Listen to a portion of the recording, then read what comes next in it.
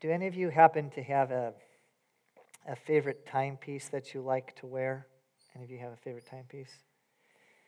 In 1985, a Welsh gentleman from Newport, he bought an Omega Pilot's watch at an auction. He liked the look of it and the fact that it dated back to 1920. It was his favorite timepiece. Well, when he purchased the watch, it came with a repair receipt. Evidently, this timepiece had some work done on it in 1933. Well, in 2001, the TV program The Antiques Roadshow, remember that show? It came to this man's hometown. So this Welsh man brought his watch to get assessed. And to his amazement, based on its age, the watch was valued for over 2,000 pounds. The man was thrilled. However, that wasn't the biggest surprise. You see, the repair receipt listed the name of the original owner of that watch. And you know what name was on the receipt? T.E. Shaw. Do you happen to know who that is? That's the pseudonym for Lawrence of Arabia. Yes, Lawrence of Arabia was a real person, not just the title of a movie, okay? So you know what that meant? It meant the value and worth of that timepiece was actually 20 to 30 times more valuable than the owner initially thought. You know, what often amazes me about stories like these is how these people so frequently have no idea that what they possess is of extreme value and worth. I mean, think about this guy in this watch, for example. Get all this. For over 15 years, this Welsh chap wore a timepiece that originally belonged to and was worn by Lawrence of Arabia. And he had no idea. We could say it this way. During those 15 years, he failed to grasp the true value and worth of what it is he had. Indeed, you know what that man needed, and what the TV show revealed? What that man needed, please hear me, was to be shown, that man needed to be shown that what he had was of extreme value and worth. Well, faith, in many ways, that's been the burden of the author of Hebrews. As we've mentioned before, the author of Hebrews is writing to Christians, primarily Jewish Christians, who are suffering. They're experiencing all sorts of trials and difficulties. And many of these Christians, these Jewish Christians, were being persecuted for their faith in the Lord Jesus Christ. And you know what that meant? That meant they had a temptation, a strong temptation. They were tempted to turn back on their commitment to Christ. So you know what the author of Hebrews does? As we've seen over these last several months, he sets out, the author, the preacher we could say of Hebrews, he sets out to show them, the original readers, and us today, how great a treasure we possess in Jesus Christ as our great high priest. As I've stated before, the preacher of Hebrews states the main point of his sermon in chapter 8, verse 1. And aren't we thankful that he gives us his main point, right? And do you remember what that was? I have it up here on the screen. In chapter 8, verse 1, he says this. Now the point in what we are saying is this. What's the point? He says, we have such a high priest, one who is seated at the right hand of the throne of the majesty in heaven. Faith, this precious truth that Christians have a great high priest in Jesus Christ, it serves as the theological foundation for the main purpose of this book. And what's the main purpose of the book of Hebrews? It's that Christians would persevere. They remain strong in their faith. They would not turn back or fall away from their commitment to Christ. You know, I think one of the reasons why we love shows like the Antique Roadshow is because deep down I think we'd all love it if we were to discover that there's some item we possess, some item in our home. There's something that we actually possess that is as valuable as that watch, right? Oh, if only that were the case. Well, friend, the author of Hebrews is saying that is the case. He says, Christian, please hear me. Far better than a timepiece worn by Lawrence of Arabia, Christian, in Jesus Christ, you have a treasure of far greater worth. As the preacher's going to make clear here in our text this morning, chapter 5, verses 1 through 10, the author's going to argue this, and that is, Jesus is the high priest you need. Jesus is the high priest you need. This, I want to suggest, is the main point of our text this morning, Hebrews chapter 5, verses 1 through 10. You see, sadly, like the guy at that Antiques Roadshow, many Christians often fail to understand what they have in Jesus Christ as their high priest. So here in chapter 5, verses 1 through 10, the preacher provides three powerful reasons why Jesus is the high priest you need, I need, the original readers need. He wants us to understand the priesthood of Christ so that our capacity to know Christ and to be satisfied in Christ and to persevere in the midst of difficulty would increase. In fact, if you'll recall, he began this argument to prove why Jesus is the high priest you need back at the end of chapter 4, didn't he? Do you remember what we learned last week, week 2 here in this facility? Last week we were comforted with this truth, and that is, as your high priest, Jesus can help you in your time of need. Do you remember this? This is the point of chapter 4, verses 14 through 16. And you recall, what kind of help does Jesus provide? What kind of help does he give for those of us in need? Do you remember? Look at verse 16 of chapter 4. It tells us, that verse says that Jesus gives mercy and grace. Indeed, this passage invites us to boldly approach the throne of grace so that we could receive grace in our time of need, so that we could receive mercy in our moments of need. And as we talked about last week, Christian, you know what your greatest need is in each and every situation. You know what your greatest need is when you're suffering some kind of physical pain because of a chronic illness. You know what your greatest need is when you're dealing with a disappointing spouse. You know what your greatest need is when you're caring for an elderly parent. Your greatest need, Christian, please hear me, in that hardship, in that difficulty, your greatest need is not to sin, but to instead please and honor Jesus. That's your greatest need. And the book of Hebrews, it almost brings tears to my eyes, offers us all the grace and help you need to do just that. Why? Because Jesus is our great high priest. Amen? So how did it go for you this week? Did you have moments of need? I sure did. I found myself frequently last week. My wife and I were talking.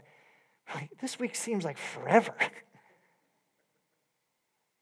I found myself in hard situations, and God in His kindness brought this passage to mind. So, I cried out to Him. I said, Lord, help me in this moment. I want to sin. Help me to honor and please you. Lord, help me. And He was faithful. But you know what? There were other times I didn't do that. In fact, there's probably more times when I experienced a hardship this week. And instead of crying out to my Savior, to my great high priest to help me with what I need, you know what I did in response? I sinned.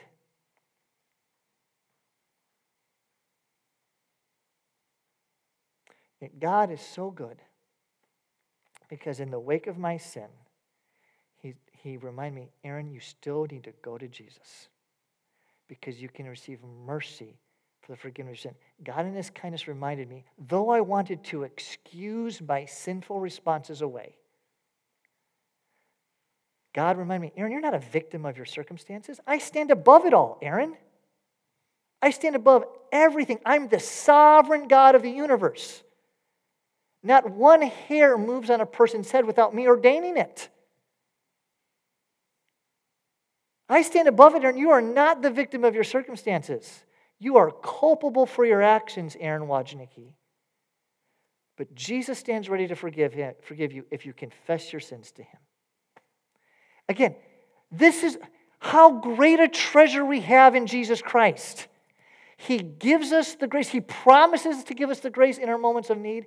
And when we sin and when we fall short, he freely forgives us. Amen. How great is our God? How did you do? How was your week? Did you boldly ask for grace in your time of need? When you sinned, did you go to him? Not making excuses, not saying I'm a victim of my circumstances, and said, I'm culpable, I own it, and ask for his forgiveness? Faith, I sure hope so. We have a great high priest who can help us in our time of need. Now, here's the million-dollar question. You know what the million-dollar question is? What exactly is a high priest? Right? I mean, what does a high priest do? Notice, up until this point, the author has not told us, has he? He's just said, Jesus is our great high priest. Jesus is our great high priest. So what is our great high priest? Well, now, starting in chapter 5, the author of Hebrews answers that question for us. And again, what I want to suggest to you this morning is that Jesus is the high priest you need. He's sufficient. And he is far more valuable than anything this world can give us. If the end of chapter 4 wasn't enough to prove that. So if you haven't already, please turn within your Bibles to Hebrews chapter 5. That's page 103 in that paperback Bible. We provided Bibles out there. Thanks to Pete and Jenny and all who were greeting and at the welcome table. It's page 103. Follow along in your copy of God's Word as I read Hebrews chapter 5, verses 1 through 10. So this is right on the heels of the author calling us to boldly approach the throne of grace so that we might receive mercy and grace in our time of need. And then he says this. Verse 1. For every high priest chosen from among men is appointed to act on behalf of men in relation to God. And what is he to do? To offer gifts and sacrifices for what? What's that word? Sins. Verse 2. He, the high priest, can deal gently with the ignorant and wayward, since he himself is beset with weakness. Because of this, he's obligated to offer sacrifice for his own sins, just as he does for those of the people. So notice, the high priest serves as an in-between, God and man. He represents the people to God. And his primary role is to offer sacrifices to atone for sins. But notice what verse 3 says there. The high priest, what does he have of his own? Sins. He needs to make atonement for his. Verse 4. And referring to the office of high priest, and no one takes this honor for himself, but only when called by God, just as Aaron was. So notice, in verse 1, when it says, for every high priest is chosen from among men, you know who's doing the choosing? Who? God. So this is in 4 verses, the author just gives a brief summary that the most important aspects that we need to first understand in regards to what a high priest is. And now look at verse 5. So also Christ did not exalt himself to be made a high priest, but was appointed by him who said, you are my son. Today I have begotten you. As he says also in another place, you are a priest forever after the order of Melchizedek. In the days of his flesh, again, referring to Jesus' humanity, Jesus offered up prayers and supplications with loud cries and tears to him who was able to save him from death. And he was heard because of his reverence. Now just notice for a second. Loud cries and tears. Does it appear as if Jesus suffered? Does it look like he had difficulty? Yes. And he made these prayers and he was heard because of his reverence. Verse 8, although he was a son, he learned obedience through what he suffered. And being made perfect, he became the source of eternal salvation to all who obey him, being designated by God a high priest after the order of Melchizedek. And all God's people said, amen and amen. This is God's good word. Back when I was in Bible college many moons ago, it was kind of popular at that time for Christians to talk about in Christian circles their life verse. You know what I'm talking about? People say, hey, so what's your life verse? Do you have a life verse? And people say, oh yeah, my life verse is Jeremiah 29:11, or my life verse is Philippians 4:6, or my life verse is John 3:16. Well, I need to confess to you, I've always struggled with figuring out what would be my life verse. Which one do you pick from, right? There's so many. Well, then one bright fall day, I found my verse. You know what verse I chose? Hebrews 5:4. And no one takes this honor for himself when called by God, just as Aaron was. In fact, for fun, when I would email my Bible college buddies and my seminary buddies, I would often add this verse at the end of emails. Sincerely, Aaron, and no one takes this honor on himself, but only when called by God, just says, there's one. Now, obviously, this verse does not apply to all Aarons, just the Aaron in the Old Testament. And who was that Aaron? Who was the Aaron of the Old Testament? Well, what does verses 1 through 3 state? Aaron was, we can definitely infer from this, and we know from other passages, Aaron was Israel's first high priest. And notice what we learn about the office of high priest in verses 1 through 4. According to verse 1, why was a high priest needed? Look at the very end of the verse. He was needed because of what? Sin. He was needed because of sin. This is humanity's great problem. We have sinned against our God. We need atonement. Listen, if men are not sinners separated from a holy God, then there is no need for priests. But we are sinners separated from a holy God, and we are under his just wrath. So God instituted the office of high priest. These were men, as these verses make clear, chosen by who?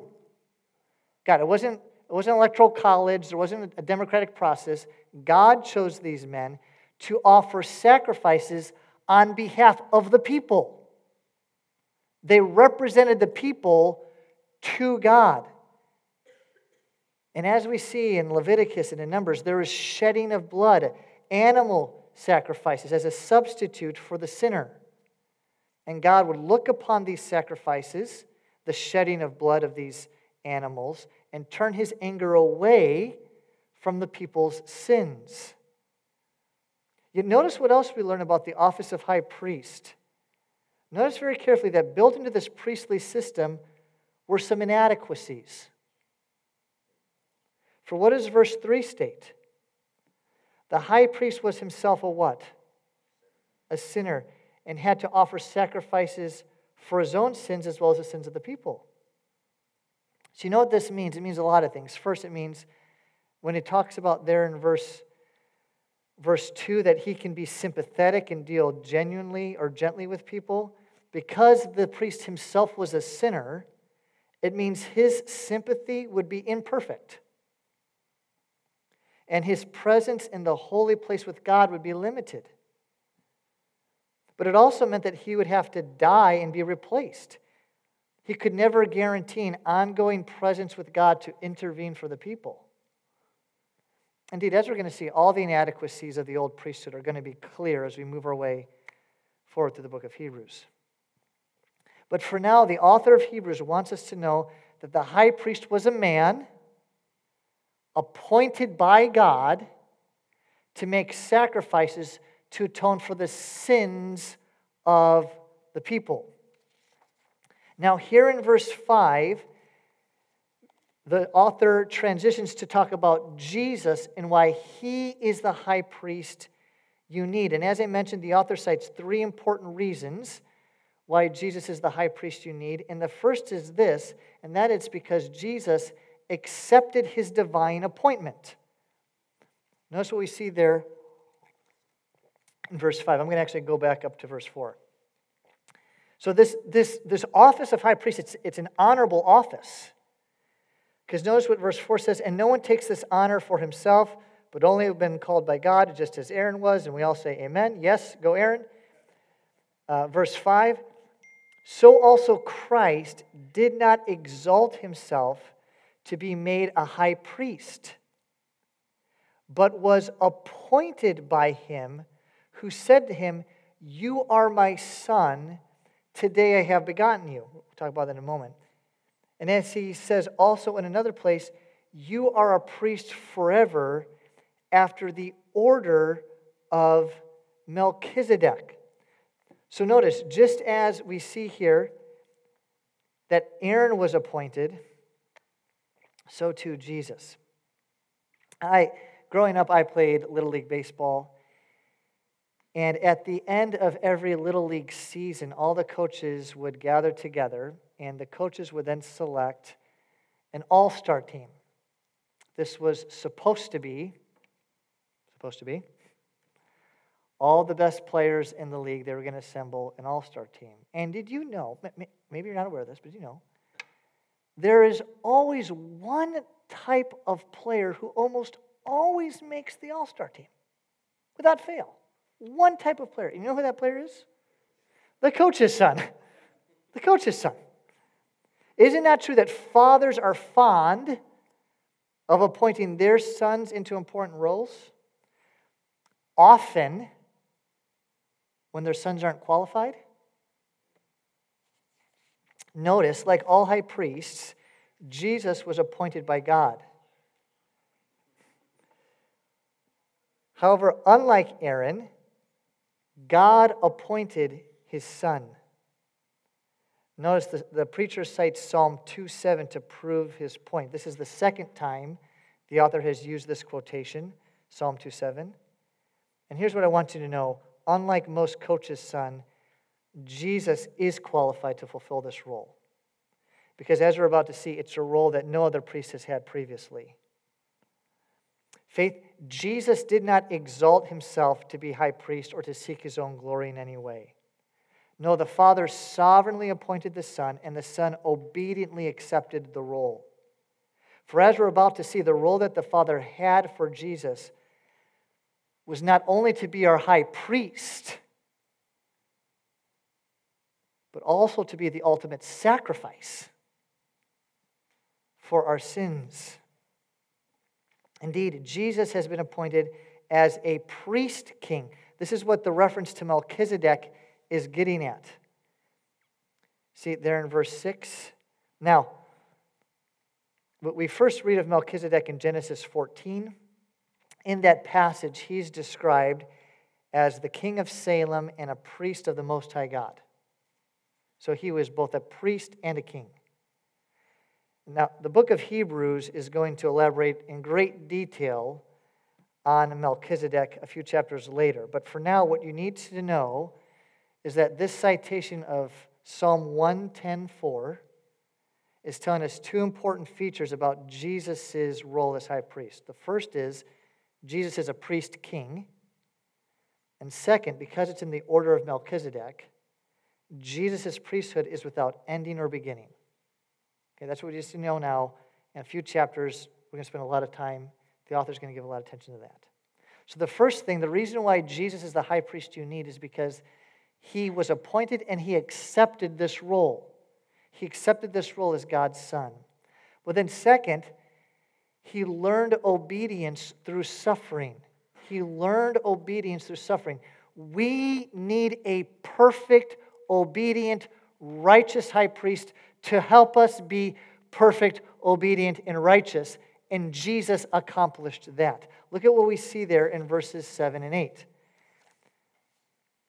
In the days of his flesh, referring to all of his humanity, Jesus offered up prayers and supplications with loud cries and tears. Was Jesus emotionless? No. He felt deeply. He became like us in every respect, right? With loud cries and tears to him who was able to save him from death. And he was heard because of his reverence. Although he was a son, he learned obedience through what he suffered. You know what we often don't do in our suffering? Be it difficulty at work, physical illness, difficulty in a marriage, difficulty with parents, difficulty with children. You know what we often don't do in our suffering? Revere God. We often don't make it our aim to please God. We instead, most often, make it our aim to find relief from our suffering. But I want you to notice that's not what Jesus did. Notice what we learn there in verse 7. In the days of his flesh, referring to the incarnation, when the eternal Son of God took on human flesh, in his flesh, in the days of his flesh, he prayed. As we learned back in Hebrews 2:17, Jesus was made like us in every respect. Jesus is God incarnate, fully God, fully man, one person in two natures. So in his humanity, here's the question, what did Jesus pray? What did Jesus agonize over? Was it deliverance from physical death? Was that the main aim of his praying in the days of his flesh? That he just didn't want to die? They wanted to get out of this suffering? Was that his main thrust? I don't think so. And you know why? Because at the end of verse 7, it says that Jesus was what? What does it say? He was heard. You know what that means? It means God gave Jesus what he asked for. And what did Jesus ask for? I believe verse 8 answers the question for us. Jesus was praying for obedience. In other words, verse 8 describes the effect of that answered prayer. Friend, please hear me. Jesus knew that there was a death worse than death. Physical death is bad enough. And we know from the Garden of Gethsemane that Jesus desired that if there would be another way than to die on the cross. But what did he say? But not my will, but what? Your will be done. Listen to me.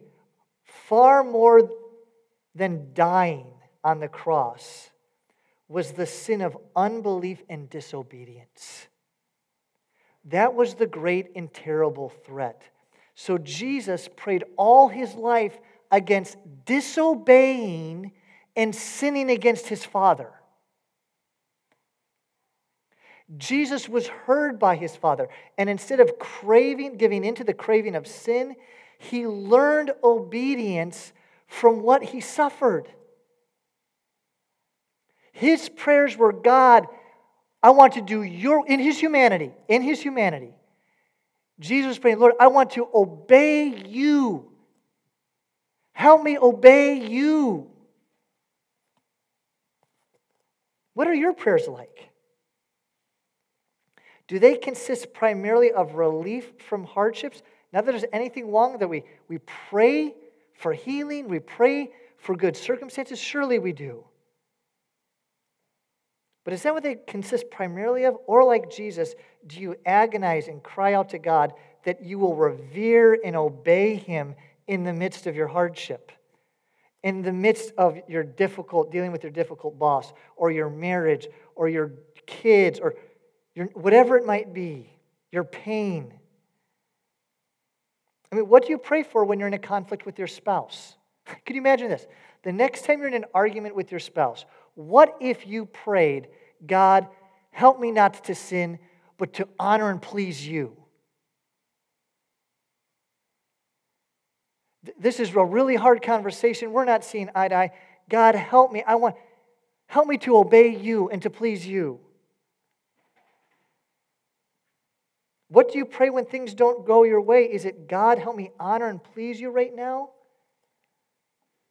You see, again, this is why Jesus is the high priest you need. Jesus did everything you and I have failed to do as sinners. He revered God when in anguish. He made it his aim, his heart's desire, to please his Father in the midst of suffering. Indeed, what does verse 8 state? Jesus learned obedience through suffering. Now, to be sure, this does not mean that Jesus moved from being disobedient to obedient. Rather, it means this: Jesus moved from being untested to being tested and proven.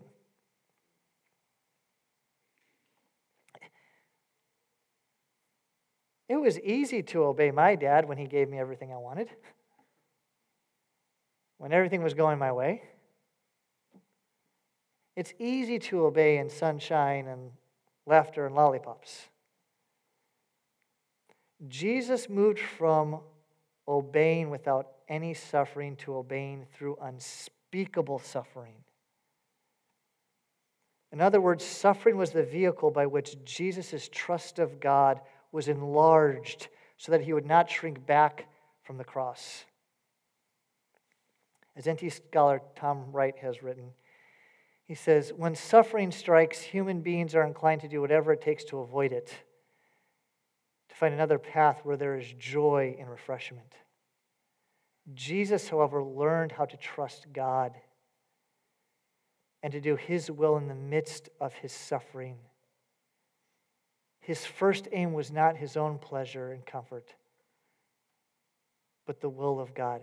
You know, we say we believe God is in control of everything. We believe that, and we talk with big words. But do we believe it when he gives us the bread of affliction and the water of adversity? Do we believe he's sovereign then? Because if we did, we would make it our aim and, God, you stand above this, you've allowed this. Help me to obey and honor you and to revere you and to please you in this moment. And friend, here's the good news of this passage. Jesus, the perfect obedient one, he offers to give you grace and to help you obey in the midst of suffering.